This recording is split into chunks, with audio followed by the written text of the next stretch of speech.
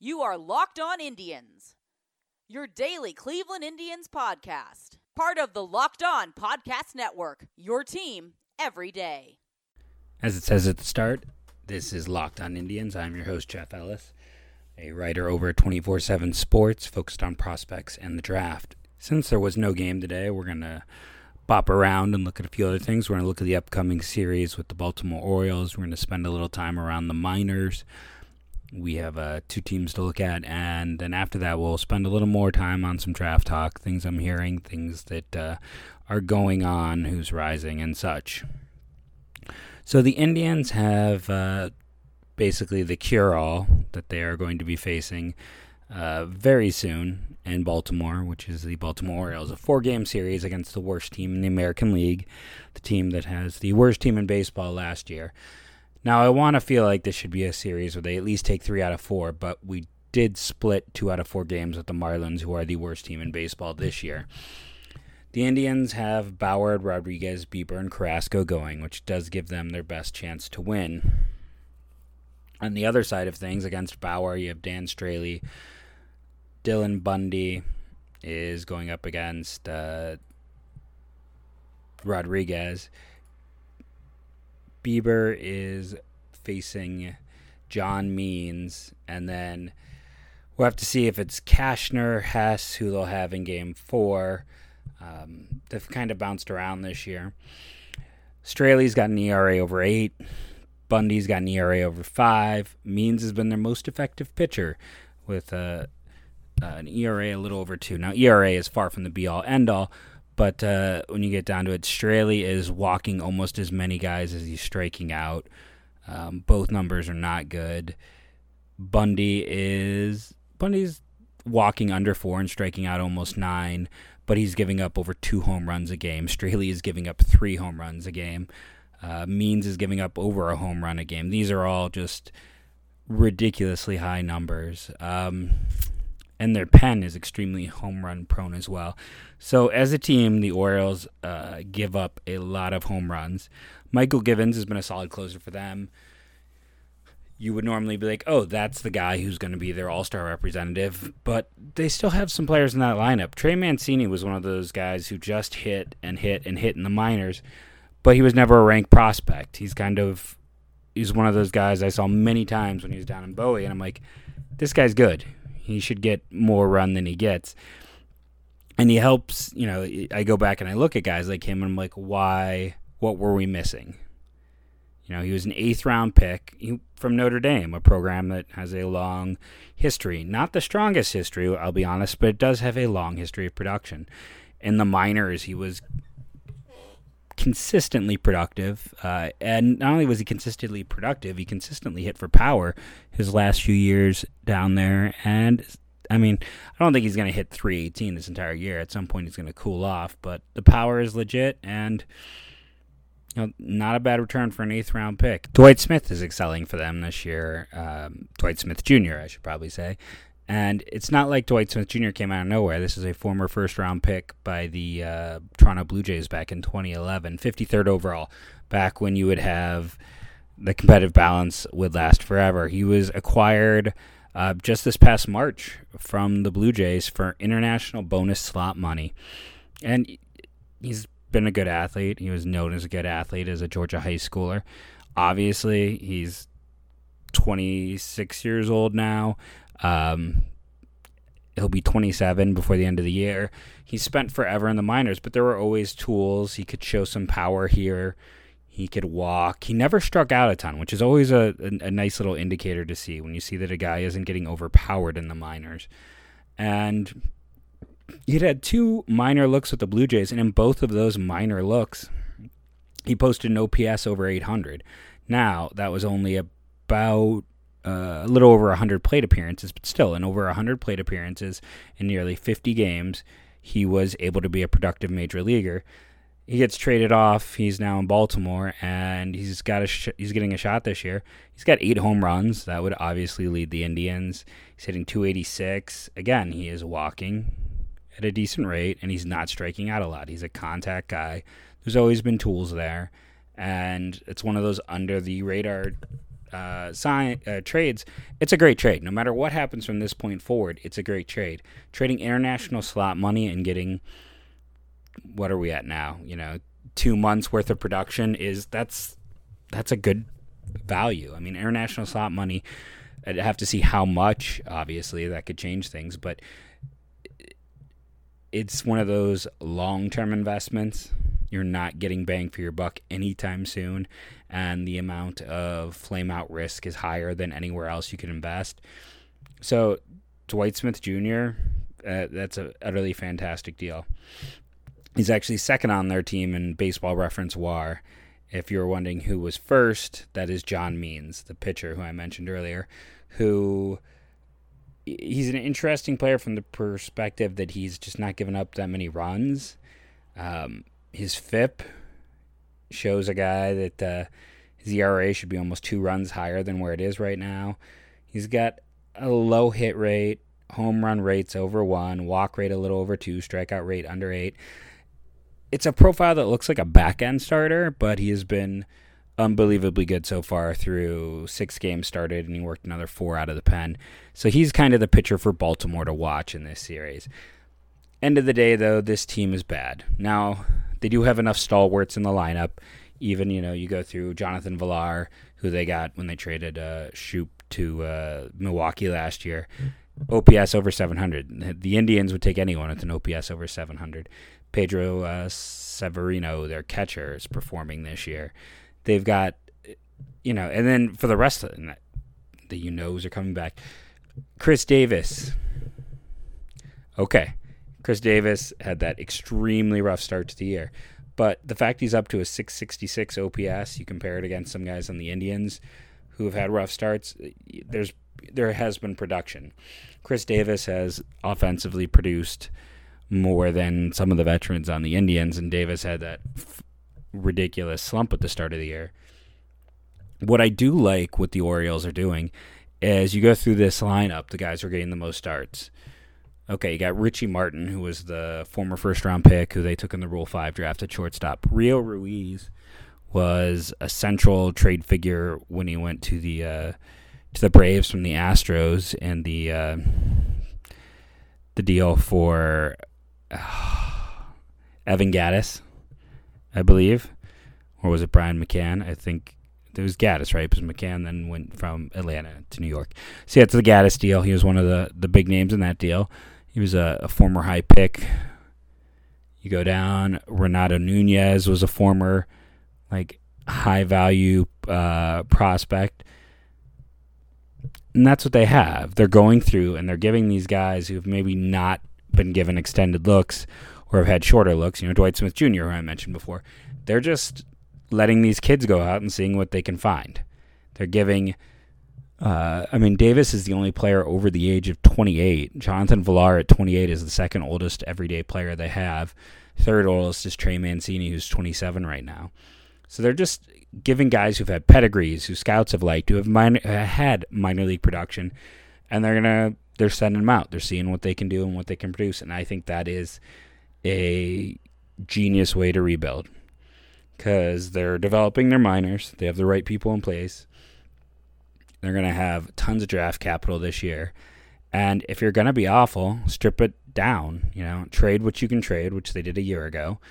Build up those minors even more, and then give these marginal players a chance.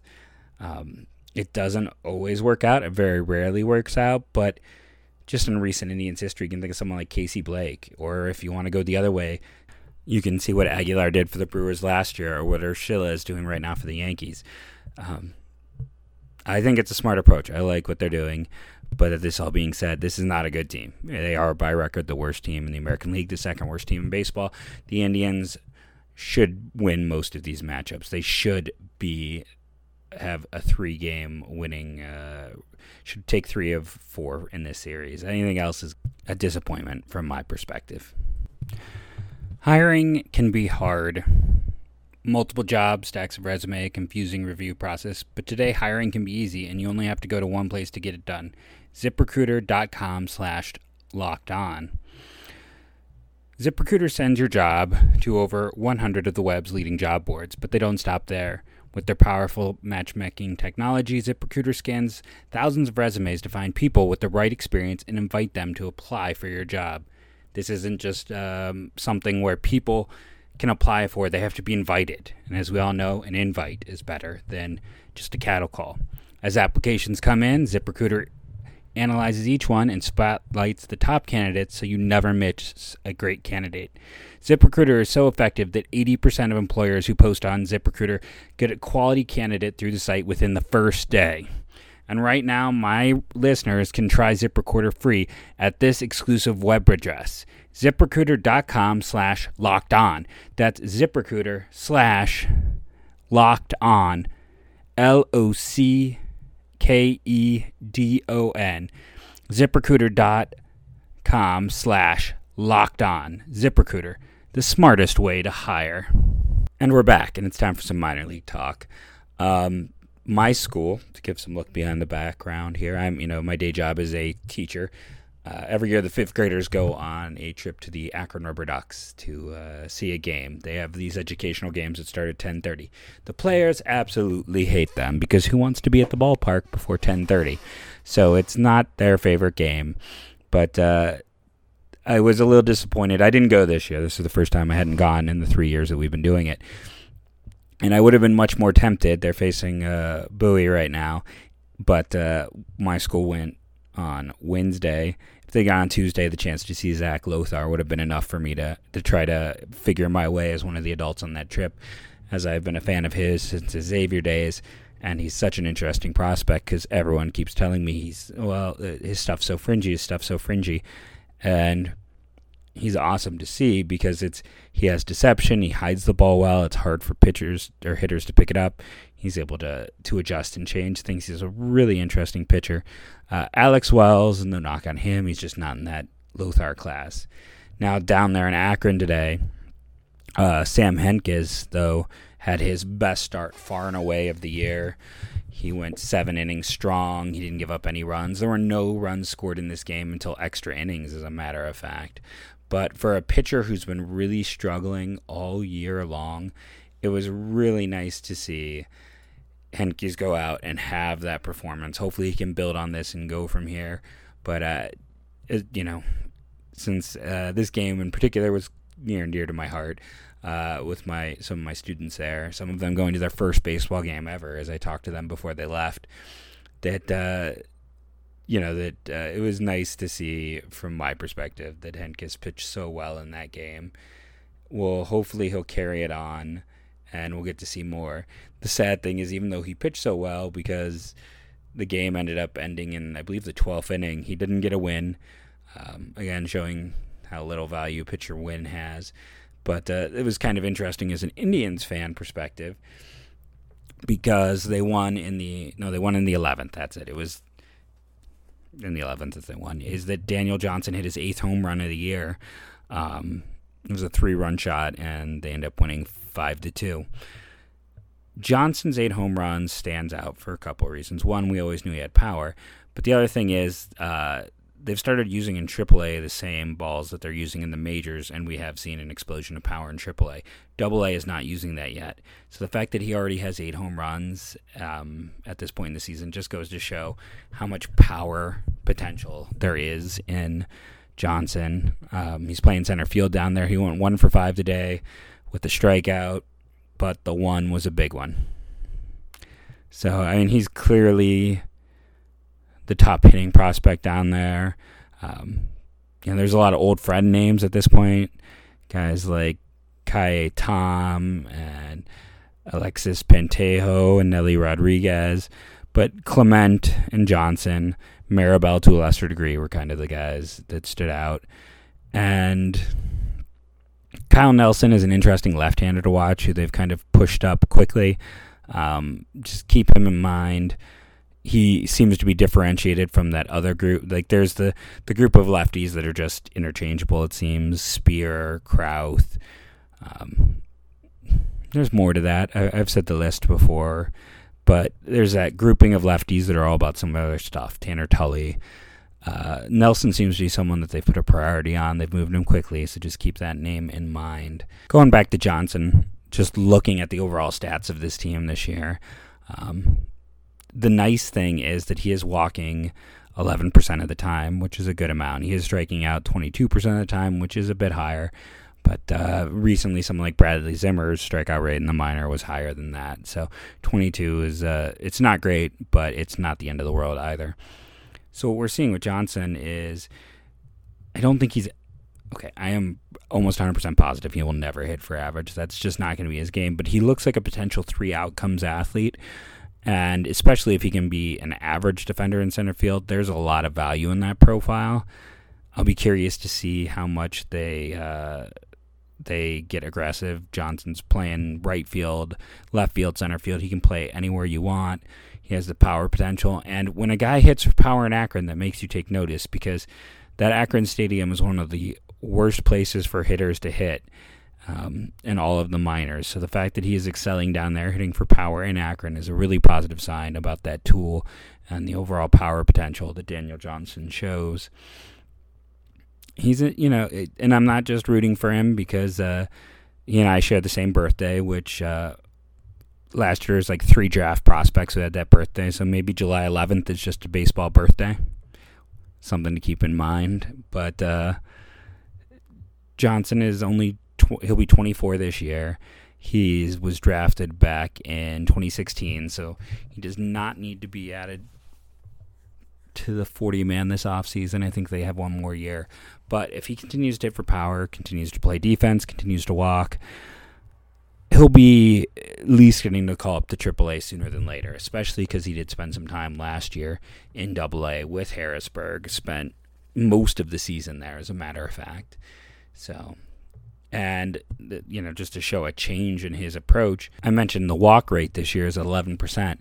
Last year it was at under 6%. And last year in 89 games, he walked 23 times for Harrisburg. In 31 games, he's already up to 14 walks. So he is taking a different approach. I don't know if the Indians sat down and talked with him. He did walk in college. We see his walk rate in New Mexico. He started out at junior college. Those stats don't really have a ton of value. But his first year at New Mexico State, he had a walk percent of over 11%. And then the next year, he started to really try and swing for the fences. That walk percentage went down. And that's what you have to kind of balance with him. You know, he's a player that the swing can get long. But if he is able to just stay consistent, there's a lot of potential in Daniel Johnson. So I mentioned Hentges with the start today. The big news over the past week or so is there's a trio of big news. They activated Aaron Saval, who's I think he's going to be a future reliever, but here's a guy they drafted before Shane Bieber in the same draft, gave him a bigger signing bonus, and in a lot of places was rated higher than Bieber. He's almost fastball slider entirely, but name to know as a former high pick. They called up Eli Morgan, who got his first start last Friday, and I believe is getting a start tomorrow against Reading, which is a horrible park for pitchers. So that's kind of a great test to see how he'll perform. You still have Nick Sandlin in the pen. James Karinchak got the push up to AAA. He's just been otherworldly filthy this year. If the Indians need an arm, I would not be surprised if Karinchak hits the majors this year. And the other interesting one was Zach Plesac at the push up to AAA. I've always been a Plesac fan. He was in my top 30. I know he wasn't there in a lot of places, but he always knew how to pitch. He had missed some developmental time. I remember hearing how excited he was when the Indians drafted him, partially because at that point, players know which teams are analytical, which ones are pitcher-focused and can really work with you. And Plesac had been a two-way player at Ball State, then he missed some time with injury. He's just incredibly sharp this year. There's always been potential. But I don't think anyone expected what we've seen. But his push up to AAA, I mean, he's putting himself massively on the map for the Indians this year, and he's probably there to stay. It's just great to see one of those day 3 kids who's overcome something reach that height. It's interesting to look at the Indians, though, from the degree of, with all of their injuries, they do have some interesting pitching all of a sudden in the upper minors. Karinchak has taken a step forward this year. Plesac has taken a step forward this year. You have Henkes, who's struggled but showed some signs of life today. You got Morgan, who's pushing up. You got Sandlin, your second-round pick from a year ago, who's also just blowing hitters away down there. Kyle Nelson, who was drafted a year ago as a left-handed pitcher, who's they're pushing quickly through the minors. There is some interesting pitching that is starting to ascend for the Indians, and that's good for them. It's good for anyone. And as I'm talking about all these pitching, I'm hoping some of you are also thinking, oh, you haven't even mentioned Tristan McKenzie yet. Arguably, in some places, the Indians' number one prospect, their number one pitcher. I had him number 2 in system.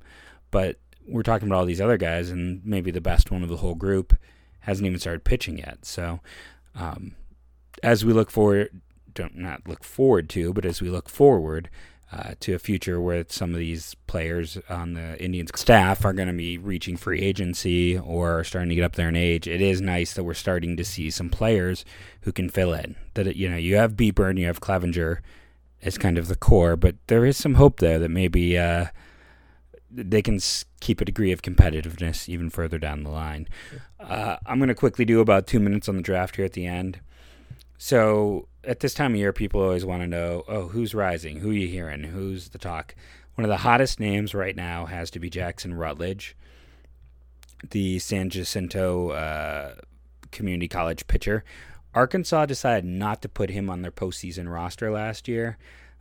That led to some hurt feelings, which I can't blame him for, and he decided it was best to leave.